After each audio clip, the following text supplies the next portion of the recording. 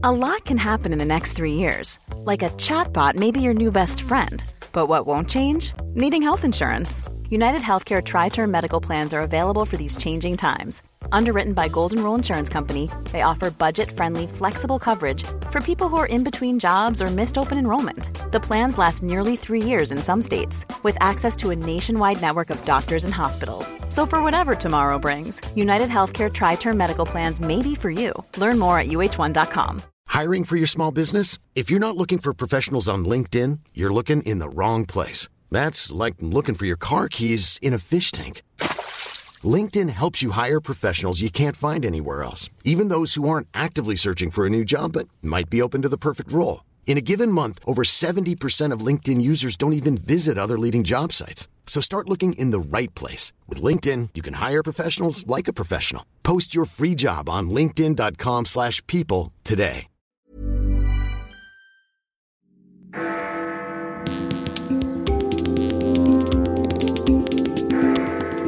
This is Free Exchange from CapX. I'm Robert Colville, CapX's editor. In 1975, a fledgling think tank called the Institute for Fiscal Studies created a committee to re-examine the British tax system. The man charged with the job was promptly given the Nobel Prize. His two assistants went on to become Mervyn King, the Governor of the Bank of England, and John Kay, our guest today on the CapX podcast. John went on to run the Institute for Fiscal Studies, building it into the most respected outfit in economic analysis. He founded the Oxford Business School. He's taught at Oxford and at London. He's been a commentator for the Financial Times for many years. And I guess is probably one of the leading champions and critics of the free market in Britain. He's one of the people you turn to understand why the market is a good thing and also where it's going wrong. Yeah, I think that's an introduction I very much like, apart from the flattery, because saying that markets are, in an obvious sense, the only game in town, that all successful, prosperous economies have been, in a loose sense, market economies. But there are different kinds of market economy. What we mean by a market economy is not that clear. And the kind of what has become caricatured, well, people in favour of it have caricatured it in effect, as you should encourage people to be extremely greedy and allow them to do whatever they like. That isn't actually an economic system that works. In fact, the countries which really are like that, Nigeria, as it were, are not exemplars of what economic effectiveness and prosperity is about. Markets operate in a social context, and unless we understand that, we understand very little. Yes, because I mean the sort of narrative in politics at the moment is essentially that the public has lost faith in markets. That polling suggests that they'd happily nationalise the banks, the energy companies. They don't understand why private firms should run things. I mean, Jeremy Corbyn's party conference speech was essentially a 5,000-word paean to the joys of state direction. He was saying, things like automation is a great challenge, and the only way that we can cope with it is to have it guided and managed and controlled by the public. It is strange, isn't it, that we are where we are in part because of the failures of that kind of approach in the 20, 30 years after the war. And I was very struck that, if you look at the leaders of the new radical left in major countries, you have Bernie Sanders in the United States, born 1943, Jeremy Corbyn, born 1958, Mélenchon in France, born 1951. Sometimes I look at Jeremy Corbyn and I think he thinks what I thought when I was 17 is just I've learned a bit since then. Yes, he hasn't. I mean, reading it's astonishing if you read. Bernie Sanders. I've read his autobiography, and he is making the same speech in 1970, 1980, 1990, 2000, 2010. It's just the names of the bad people have changed. Yeah, and the trouble is that when the wall went down in 1989. And Francis Fukuyama talked famously about the end of history. Essentially, that a combination of lightly regulated capitalism and liberal democracy was kind of here to stay, and there was inevitability about that, not only being the system of choice in Western countries, but something the world would inevitably move towards. And that looks quite unlikely today. It's under threat in Western democracies in a way it's never been before in that period.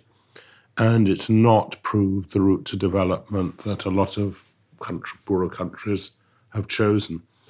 And I think this goes back to we need to understand better how it is that markets work, understand that social context. The view of markets that's become dominant is one, as I described it, selfish people being allowed to do more or less whatever they like. That's both repellent to most thoughtful people, and it's also false as a description of how markets really operate.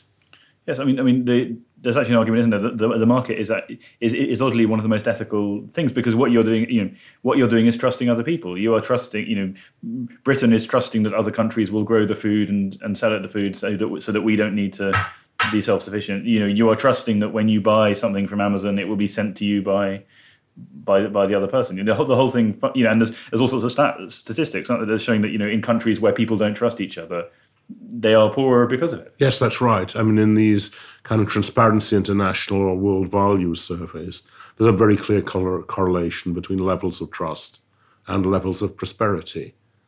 Very clear inverse correlation between levels of corruption and prosperity. It's where you become well off by doing things that are valuable to other people rather than by taking money from them. That you become rich. And in many poorer countries, market economies fail because they're essentially kleptocracies, both private and public. In Western economies, it's more subtle, but the rise of rent-seeking behavior across the West is one of the numerous obstacles to the effective functioning of a market economy. And that's something that was well illustrated by the banking system. We've acquired a system of trading that is really an incubus on the market economy, a cost that it has to bear. And it almost fell apart in 2008. So you'd favour the separation of the casino and the... Absolutely, you're right. It's a powerful metaphor and one that is, I think, essential. And the casino activities, they wouldn't disappear altogether, and it's not desirable that they should disappear, because some sort of speculative gambling, bluntly, type activity can help stabilise markets. But actually, when the bulk of market activity becomes speculative gambling of that kind, which is what has been true for the last 20 years, then that's destabilising, not stabilising. And that's what we learned in 2008. But presumably, these views haven't been terribly fashionable at various points. No, there is no nuanced account or no widely understood nuanced account of how it is that markets work. So you have a polarization between neoliberalism on the one hand and Jeremy Corbyn and Bernie Sanders on the other. So I'm just interested to hear you talk about this sort of social and sort of almost moral component, because of course you're from a Scottish background, yes. I think, and there's obviously a very, very long tradition of sort of moral philosophy in Scotland, of people thinking about, actually, you could lump in Gordon Brown, people who think about the market but also think about how to use the market as a social good. Yeah, I guess that's right, and it goes right back to Adam Smith, who's now, for many people on the far right, most of whom haven't read a word that Adam Smith actually wrote, is regarded as this bastion of extreme liberalism. And Rand in a curly wig. Yeah. And actually, there are two big points to be made. One is, if you read much of The Wealth of Nations, far less as other books like Theory of Moral Sentiments, where the clues kind of you write the clues in the title. Yes, he understood how important social relations were to governing behaviour and indeed to economic behaviour. And also you realise, of course, that the kind of economy he was writing about in 1776 was very different from the kind of economy we have in 2017. Yes, I mean, but I mean that kind of moral. I mean, if you actually go back and look at what Margaret Thatcher said, she combined this sort of messianic belief in markets with a very sort of powerful moral case. I think that's right, and I can't imagine that she would have felt comfortable on the trading floor of an investment bank, actually. Yeah, well, I mean, she had to be actually. I think she had to be persuaded about Big Bang because she always liked the entrepreneurs, but she was, the sort of the Jimmy Goldsmith types with who were kind of going around doing big deals, but she wasn't so keen on the sort of traditional fusty. And looking back on it, Big Bang wasn't actually. It would be too simple to say it was a mistake, and there had to be big changes in the regulation of our financial system, if only to cope with what had become a globalized world. But equally, in particular, I think the big undesirable effect of Big Bang was that we allowed financial conglomerates to come into being that encompassed a whole range of financial activities, which had previously been prevented by insistence on siloing different activities so that home loans were made by building societies and banks ran our current accounts and insurance companies provided insurance and so on. And that created both a more stable financial system and one that was better adapted, was better at focusing on the needs of underlying users for financial services. But I mean, on that, there's an argument which I've heard, which is that instead that actually what the banking model we have at the moment is dying off anyway. That the various functions of the traditional big bank are being sort of disrupted or taken by others. You can get a bank account now from Tesco. You can do loans via other. All of these functions are being. That's true, but in some ways it's not true enough. And one of the malign effects of regulation is actually that it tends to freeze existing structures. So the truth is, banks, almost as we've known them, and certainly as they have become, are dysfunctional institutions. But regulatory pressures operate to keep them in being. We put a lot of effort into making it easier for people to set up new banks. But the price of setting up a new bank is it has to look very like an existing bank. And it's not just banks. I mean, there's a whole. I mean, that is one of the sort of hidden things in the economy is just how hard it is to set up a construction firm or a solicitors or a taxi firm, as we're seeing recently. And this is partly this.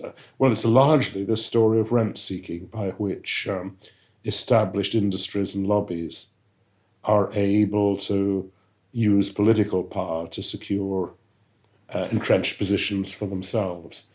And at one end of the spectrum, we see that in the political power of investment banks. At the other end of the spectrum, we see it in the political power of traditional taxi drivers.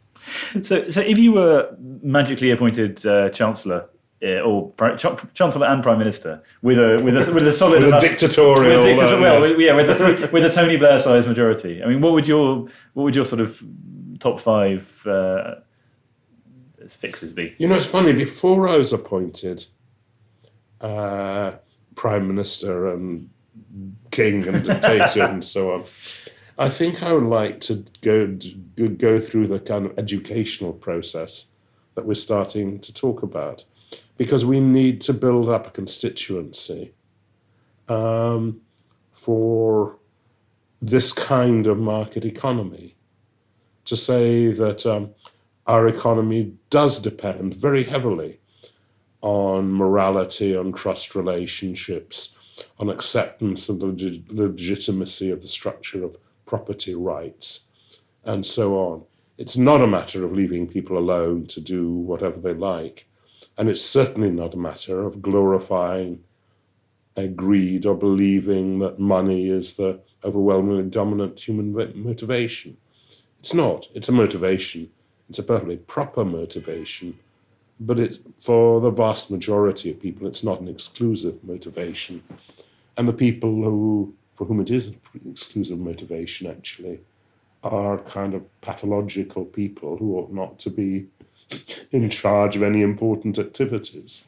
Yes, I mean, one of my friends once spent some time researching psychopathic tendencies on trading floors and looking at personality profiles to see whether they could find any correlations. I'm not quite sure what happened the end results were. But I mean, it's because yes, I mean the purpose of the market is not the profits that are made from it; it's the value that it. Yes, that's right, and profit comes along the way. That's a fundamental point, which. And the era of shareholder value, I think, has done a great deal of damage and has, in the end, undermined the legitimacy of business activity in a very real way. Companies aren't there to make profits. Companies can't succeed unless they do make profits. But the social function of companies is to produce the goods and services we all want, to motivate their employees. And if they do these things, they will make profits. And that's the logic of the market economy. And it's a powerful logic, and when operating properly, is extremely effective. And actually, so we're ping-ponging about a bit, but you, I think it was in 2012, was it? You actually carried out a review for the government of short-termism and long-termism in the financial markets, but also, what the purpose of the financial market should be. I mean, do you think that had much impact? Or yeah, it's interesting. And when I did that work, and then when I went on afterwards to write the book Other People's Money that I published in 2015, I told people when I was writing that book that the object of the book was to ask what a financial system would look like if it was designed to meet the needs of users. And the number of people, both inside and outside the financial system, who said, particularly inside the financial system, who said, oh, that's a novel way of looking at it, was very large. And it's absolutely extraordinary. I mean, if you talked about another industry in a similar way, people would have said, of course, that's the only interesting question. In the purpose of Tesco and Sainsbury's, to see how they serve their customers and how they can make profits by serving their customers. But they know that the way in which they do make profits is actually by serving their customers better, and that's the power of the market. Whereas in the finance industry, you've got PPI,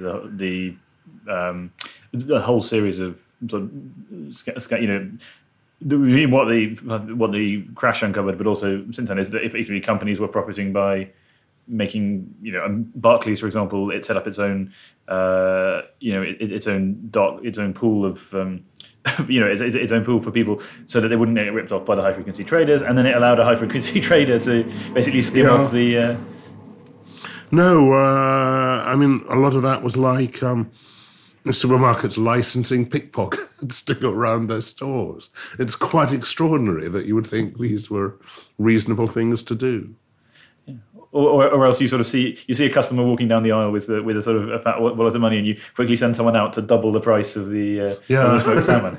And that's a good analogy, because there are a whole load of practices that people quite reasonably think are illegitimate in a market economy, and that you should raise the price when you see someone with a lot of money coming is it's just not appropriate behaviour, because it undermines the whole kind of social acceptance and trust on which a properly functioning market economy operates. Although we keep coming back to that point, but it's so fundamental. Although there's an interesting question then about what happens in the internet economy when you've got, Amazon doesn't have to show me the same price; it has to show you. No, I know that, and I remember I just found it an interesting exercise trying to book an airline ticket in the United States, and I found that the price depended on what computer you logged in from and whether you'd logged in before for that particular flight. Now, some of that is some of that kind of yield management is quite useful. The ways in which airlines are now able to know enough about what's going on to be able to discount prices when the flights are going to be empty. and push them up when they're going to be full. And in the end, we will benefit from that kind of sensitivity of prices to demand. But that's very different from treating your customers on the basis that the question I'm asking is, how much can I rip them off for? Because if you're a business that is there to make profits by serving its customers, you want your customers to trust you, value, and keep coming back. And the sad thing over the last decade or two, particularly in the financial system, but by no means confined to the financial system, is the extent to which consumers have been mistreated in these kind of ways, that their loyalty has been exploited rather than rewarded. So it's interesting hearing you talk about this, because most people think about would say, you know, there's a line in one of your books, I think, that when you tell people that you're an that you're an economist, they ask you what's going to happen to exchange rates, and then you say, I'm not that kind of economist, and then they what turn other around kind of economist is there? And they turn around and talk to the person next to them. Yeah, well, it's right when you say you're an economist, they ask you what's going to happen, while looking around to see whether there's a more interesting person to talk to on the other side. And the thing is, they ask you what's going to happen without any real interest in the answer or expectation that you will know the answer. In fact, I've usually found the best way of dealing with that question is to say, so what do you think either is going to happen or should happen? It's interesting, and it's perhaps a demonstration of how ineffectual economics has been, that most people think it's perfectly legitimate to have opinions about economics. You know, if I were to say I was a physicist, I would not expect my neighbour to give me a lecture on physics.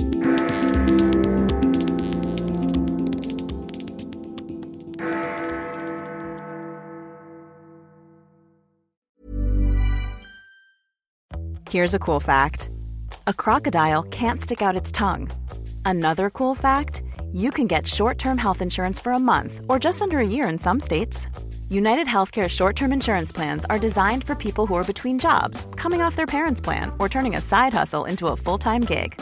Underwritten by Golden Rule Insurance Company, they offer flexible, budget-friendly coverage with access to a nationwide network of doctors and hospitals. Get more cool facts about United Healthcare short-term plans at uh1.com.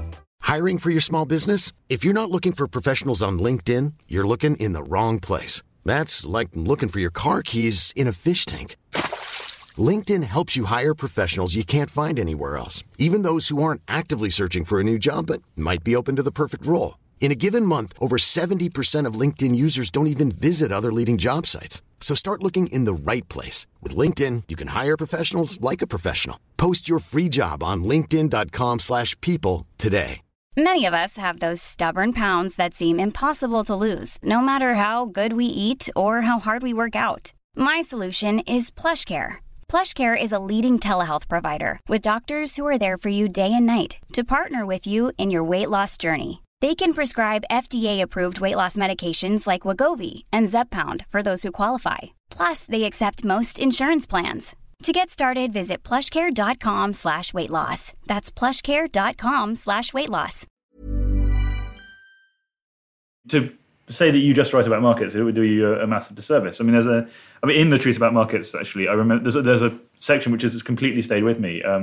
Whenever I'm writing about government policy, which is on the fast breeder reactors, Britain's first generation of nuclear power programs, where you sort of point out that, you know, for at least the first 20 years of this program, the economically sensible decision would have been to just drop it. Wipe off the money. You've called it the worst economic decision ever made by an advanced state, or the worst kind of single project ever carried out by an advanced state. I think Hinkley Point rivals it, which shows that we don't learn very much in these areas, and that is actually very depressing. It's the weakness in this area of state activity. Firstly, the reason it was possible for that appalling nuclear group of projects to take place in the way it did, very interestingly, was that it happened in the public sector and it was covered up. And really, we only learnt the truth about the nuclear program, or the whole of the truth about the nuclear program, when the industry was privatized. And it's a depressing fact that people would lie to Parliament about the progress of these projects, but were unwilling to lie in a stock exchange prospectus, which was why, in the end, the nuclear element had to be pulled out of the privatisation of the electricity companies. But it ties in, actually, oddly, with the stuff that Corbyn and McDonnell are talking about, because they're saying nationalisation is great. You know, it will be managed by selfless public servants in the selfless public interest, with even with local democratic control of the utilities. And you know, what you sort of pointed out then is what you end up with is people saying, "Oh, we need a national champion in this industry, and we're just going to, we can't just adopt other people's technology. We need a British solution to this problem." That's right. And I talk in The Truth About Markets about the merits of what I call disciplined pluralism. And pluralism means, since we don't know very much about the future, we just have to try lots of different things. And discipline means that when things don't work, you stop doing them. And the great advantage of the market is that that's what it does. That's what it does. Tesco introduces an extra value range and a finest range. And it either works or it doesn't. Yeah. And most experiments don't work. But that's fine, so long as you abandon the ones that do. And the trouble with so many public sector projects has been the absence of either pluralism or discipline. It's done by people who believe they know the right thing. And then even if it turns out to be the wrong thing. Well, this is something. So I was talking to David Laws about this, and he was he's now founded a think tank on education, which is its explicit goal is to be the IFS of the education industry, to find out what works and what doesn't. And I said to him, "Hang on, how can you be saying that you're setting up the IFS of the education industry when you just said we're bringing in a pupil premium for everyone in the country, we're bringing in free school meals for everyone in the country?" I mean, there was no attempt to say let's bring in a pupil premium in this part of the country and not in this part of the country, and see if it works. Let's bring in free school meals. Let's vary the levels and let's see what works and then roll it out from there. It's interesting. One of the great political disasters of the modern era was the poll tax. That was introduced in Scotland a year early. Proved to be a disaster, and it didn't have the slightest effect on the determination to introduce it across the whole country a year later. Although it did destroy the Conservative Party in Scotland until Ruth Davidson came along. You're thinking that of a benefit. It may be. Well, I'm just making the observation. It certainly meant you get punished for it. That's right. What I wanted to do is actually just go back to the start and ask sort of how you got interested in this stuff in the first place. I mean, what was it? Just something that you always were you always into, or a parent or a teacher, or when you were at university? No, not at all. I mean, when I was at school, it was in the days before economics was widely taught in schools anyway. But I'd never really heard of economics at school. And I was lucky enough to go to university in Edinburgh. I went to university to read maths because kind of if you were good at maths at school, or if you're good enough at maths at school to go on to do maths, that was what you did. And then two things happened. One of the things in Scotland is that you have this tradition by which, firstly, you have to do subjects outside your main specialism for a year or two. And I chose economics as one of them. And there's another Scottish tradition, I don't know if it still applies, that it's kind of the senior professor who teaches the introductory course, or at least begins it. And there was a rather inspirational lecturer called Sandy Youngson who did that. And I thought this is really interesting. And I took, right, like most people think about economics, I thought it was about how growth and inflation and these big macro issues. But I discovered the nitty-gritty of microeconomics, firms and industries and so on, was, for me at least, more interesting than the macro stuff. And it was also easier, I thought, to get to answers than was true of the macro stuff. So that was how I became an economist. And then, well, you described right at the beginning how in 1975 Mervyn and I were approached by IFS to help with this project on tax reform. That was the first time I'd taken any interest in tax, but it turned out to be quite a large part of my life after that. Yes, because the two of you co-wrote a book, which in a series of editions on the British tax system and what it should become. Yes, I mean, it's interesting because Mervyn and I have come back to that. I was going to say, you're co-writing a book together. Yes. Firstly, we've been looking back on that era. We spent a day together at the National Archives a couple of weeks ago, looking through the Treasury and Inland Revenue, as it was, responses to the work that was being done then, which was quite an interesting experience. You said you were doing two things with Mervyn King. One was looking back at your old stuff, and one is right. One is new stuff. We're writing a book together on the idea of radical uncertainty. In some sense, the provocation is, why were we so at sea in relation to the financial crisis, and part of that is people believing they understand the environment in which they're operating much better than they actually do. And that was true both for people in commercial banks and for people in central banks up to that time. So by radical uncertainty, we're talking about effectively what Rumsfeld famously called unknown unknowns, things that you don't know, but you don't know them. So sort of black swans, or is that the... the black swans. A lot of people have mistaken black swans for improbable events, but that's not what the metaphor is intended to mean or does mean. The point of the black swan was that people believed all swans were white until they encountered a black swan in Australia. Where would this sort of apply now, I guess? Because you've obviously it's obviously quite easy to look back and say, yes, this was the problem that no one recognised in 2008. But are you sort of diagnosing areas where you think it is the case? It goes much more widely than that. It goes right. Really, the underlying thesis has become that the scope of probabilistic type reasoning and the models that are based on that has been wildly exaggerated. One of the really interesting things we discovered, actually, is that the whole mathematics of probability was only developed in the 17th century, which seems extraordinary because, for example, the Greeks gambled quite a lot. There were people in ancient Greece who were no slouches as mathematicians. And the maths of probability isn't very difficult, as maths goes. And what's happening there is it's not just that people don't have the mathematical tools of probability. They don't even think about probabilities until the 17th century.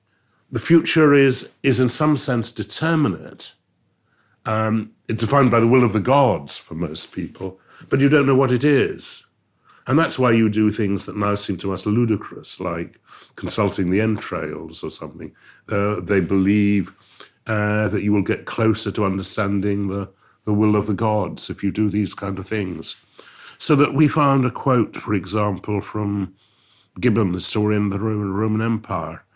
This is even in the 18th century, where he says about Hannibal crossing the Alps, the account of Livy has more of probability. Livy's is the classic story we all know about the elephants and so on, while that of Polybius is more of truth. And that's, to modern ear, that's a very puzzling remark. But what it means is that the account of Livy was the one which was accepted by right-thinking people, which was different from it being true. And that's where people were until then.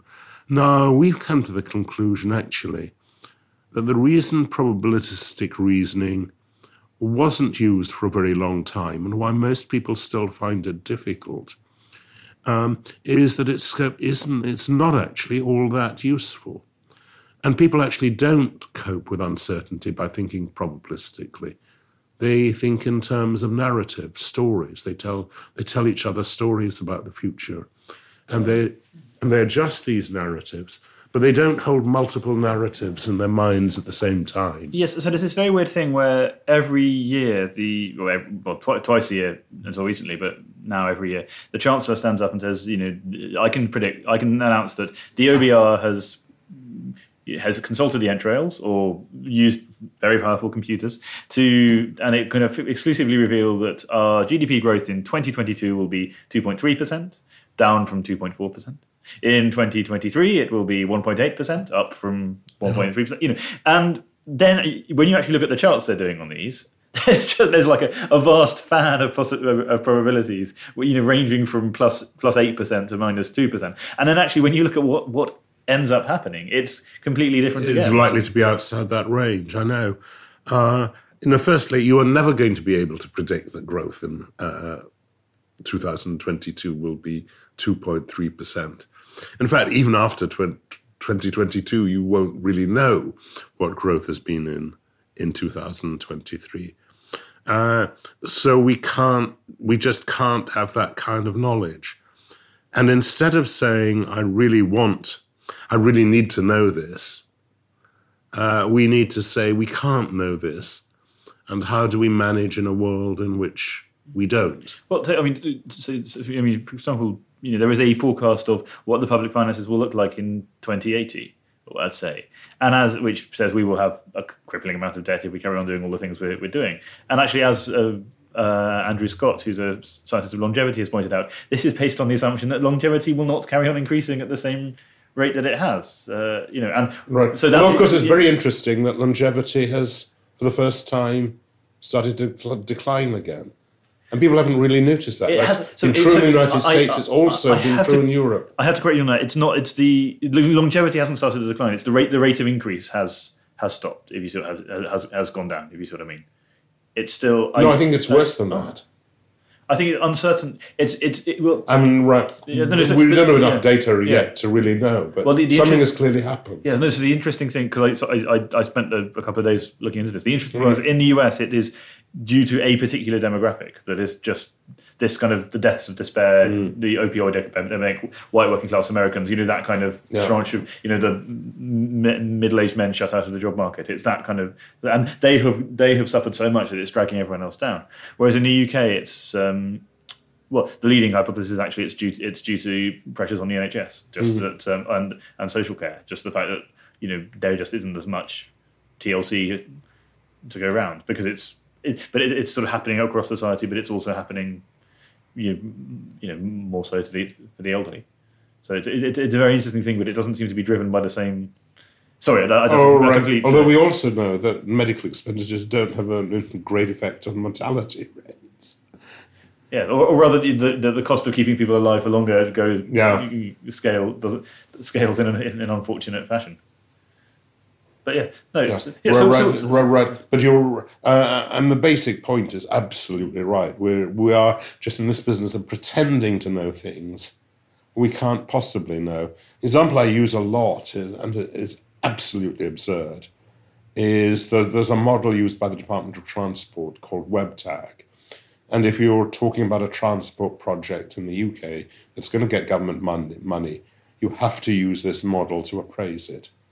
Now, quite literally, in that model, there are numbers for what the average car occupancy will be in 2036 between 4 and 7 o'clock on Friday evenings. You can get the predicted growth rate of the UK economy in 2080 to 2 decimal places. And all of this is just absurd. So, all these numbers have just been made up. And the average number of passengers in a car in 2036 may well be less than 1 as things are going. So how do you fix that? How do you? We say we're not going to know these things, so we don't pretend we do. We say we're trying to build strategies that are robust to a whole variety of alternative futures. We try and create organizations that can respond to different challenges in future. I very much like the story. Steve Jobs is regarded as this great visionary of the computer industry. And that's right and wrong. What is right is that Jobs saw First of all, that to make personal computers take off, you had to construct a computer that you didn't need to understand computers to use. And that's a stroke of genius. And there was a replication of that genius in the incredibly user-friendly devices that Apple have produced. But when Jobs went back to Apple in 1997, he was asked by Dick Rumelt, who was my favorite business strategy guru, as it were. Rumelt asked him, so what are you going to do now you're back in charge of Apple? And Jobs said, I'm going to wait for the next big thing. And actually, 2 years later, the next big thing became music, when downloading of music started to be easy and cheap, and the music publishers screwed up by trying to suppress it. And that led to the iPod. And then the other big thing that was happening was SMS messaging was taking off. So that was the start of what we think of now as social media. And then the next great stroke of genius was to put these things together in the smartphone. So you got that, as it were, combined the iPod and the phone. There wasn't a market for smartphones in 1997 because no one had thought of what a smartphone was in 1997. And that's fundamental to understanding the nature of entrepreneurship. It's interesting if you go back to what we're talking about when we're talking about radical uncertainty, is this difference between risk and uncertainty. And the person who expressed that most clearly is a guy called Frank Knight, who was, in many ways, founder of the Chicago School of Economics. And he made that distinction between risk, that is things you can express probabilistically, and uncertainty, which is things you can't. And he realized that the existence of that distinction is fundamental to entrepreneurship, because it's an uncertainty that gives entrepreneurs like Jobs the opportunity. And if you could define anything probabilistically, there would really be nothing for an entrepreneur to do. Which sort of ties in back in with it all ties in with your point about disciplined pluralism, about making bets. And that's the fundamental dynamic of the market economy. Now, what's interesting in the way in which economics evolved was it rejected this distinction between risk and uncertainty.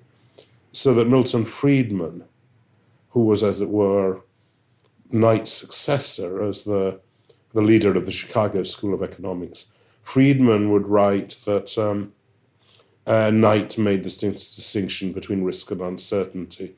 I do not follow this distinction because I do not believe it is valid. We can treat people as if they attach probabilities to every possible event.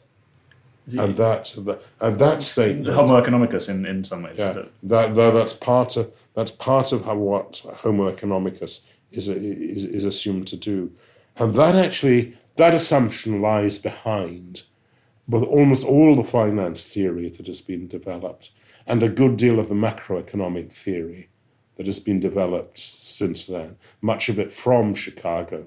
I mean, the finance theory we use today actually originated in Chicago in the 1950s and 60s.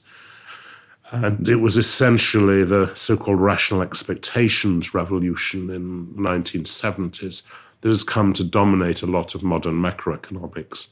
And of course, it was that financial economics and that kind of macroeconomics that was shown to be so inadequate in the crisis of 2008. Yes. So essentially, you and Mervyn are attempting to overturn that particular aspect of essentially modern economic reasoning.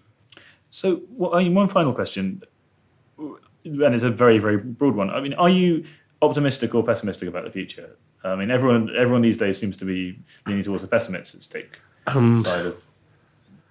I think I am pessimistic too.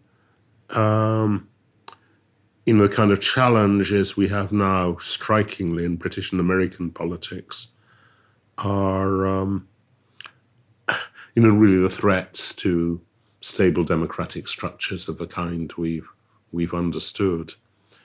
In a sense, it seems to me the main political axis now is a liberal authoritarian axis rather than a traditional left and right one.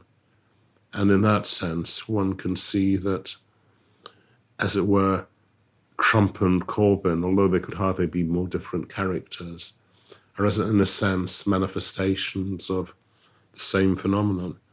And in many ways, Theresa May is a natural authoritarian figure too, just not a terribly effective one, I'm afraid. I think one other, since one regarded the election of Macron in France as very encouraging, but even he seems to have rather strong authoritarian leanings as his performance in the Élysée Palace emerges. But you won't be joining a new Liberal centre party should one appear? I'm not going to join any political party, but I think we need a new centre party of some kind. John Kay, thank you very much. Pleasure.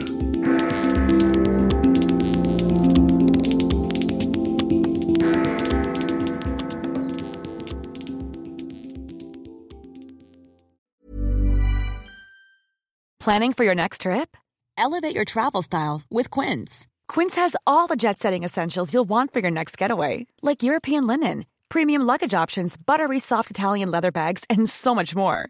And is all priced at 50 to 80% less than similar brands. Plus, Quince only works with factories that use safe and ethical manufacturing practices.